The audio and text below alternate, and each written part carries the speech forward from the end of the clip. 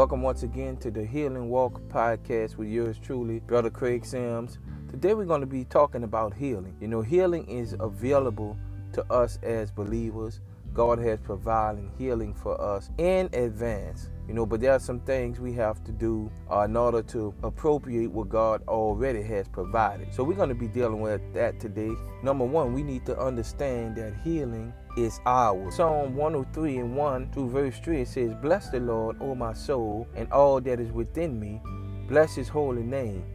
Bless the Lord, O my soul, and forget not all his benefits." Why would God say, forget not all his benefits? Well, obviously, he wants us to remember that we have benefits in serving him. And it says, verse 3, "Who forgiveth all thine iniquities, who healeth all thy diseases." So as believers, we have access to the healing power of God. The question is, how do I appropriate, or how do I tap into what has already been provided through the blood of Jesus Christ? First thing I need to remember is that it's already mine. It's already ours. Isaiah 53 and 5 says, "But he was wounded for our transgressions. He was bruised for our iniquities. The chastisement of our peace was upon him, and with his stripes we are healed." So you see, healing has already been provided. So we must believe it and receive it by faith. Believing is receiving. If we doubt, we do without. So we're going to go to the book of Mark, the 8th chapter, starting at the 22nd verse through the 26th verse, which will be our main body of scripture. And I'm going to also quote some supporting scriptures to give out more insight. Verse 22, "And he coming to Bethsaida, and they bring a blind man unto him, and besought him to touch him." Verse 23, "And he took the blind man by the hand and led him out of town. And when he had spit on his eyes and put his hands upon him, he asked him if he saw aught." Now, first thing we see here is, why would Jesus take the man out of town and didn't heal him? Well, scripture doesn't say it, but one possible reason is because of a doubtful environment which could hinder the man's faith. See, some environments are toxic to our faith. God's unlimited power can only be limited by doubt and unbelief. Take, for instance, when Jesus went to his own hometown. And so that's going to become from Mark 6 and 5 and 6. And it says, "And he could do there no mighty work, save he laid his hand upon a few sick folk and healed them." Verse 6, "And he marveled because of their unbelief, and he went round about the villages teaching." Unbelief is a thief.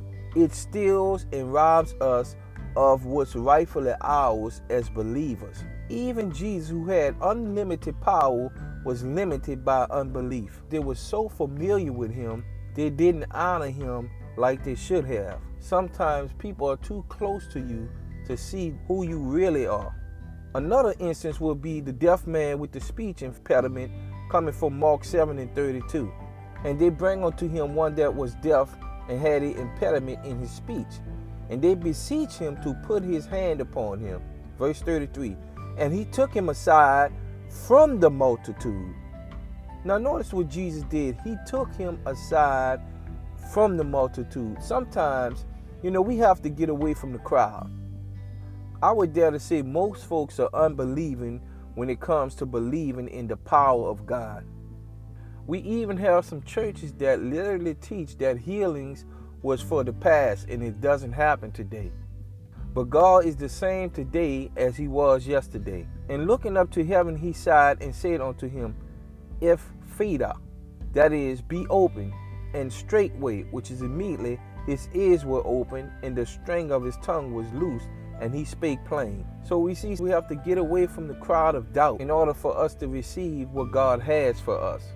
Another instance would be that of Jairus' daughter, and that's coming from Luke 8 and 52. And it reads, "And all wept and bewailed her, but he said, Weep not, she is not dead, but sleepeth. And they laughed him to scorn, knowing that she was dead." And verse 54 says, "And he put them all out, and took her by the hand, and called, saying, Maid, arise.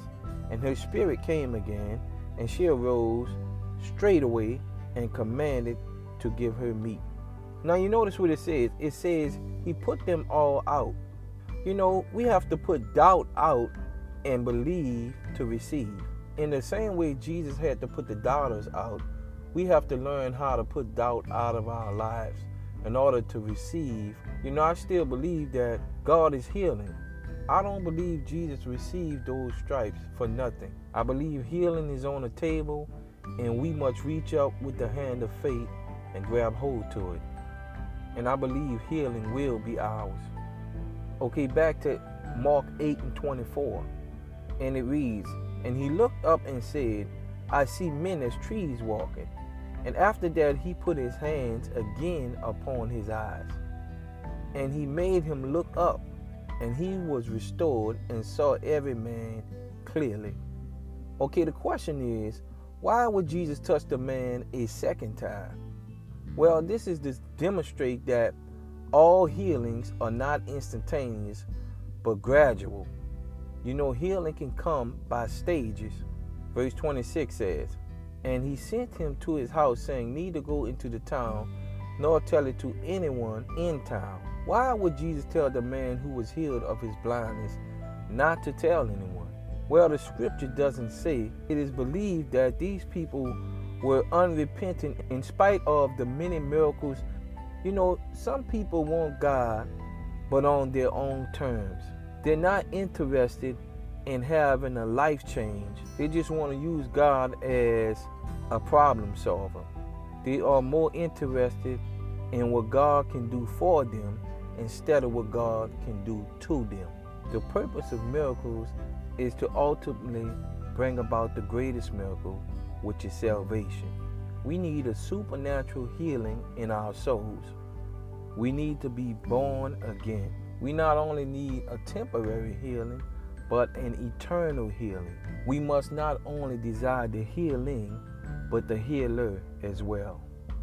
So with that being said, healing is ours. Let's reach up and grab it by faith. Pray for me, and I'll be praying for y'all. Hey, once again, you can catch the show on Spotify. That's the Christian Walk Podcast. You can also correspond through the Anchor app. Be blessed out there, people. In Jesus' name, amen.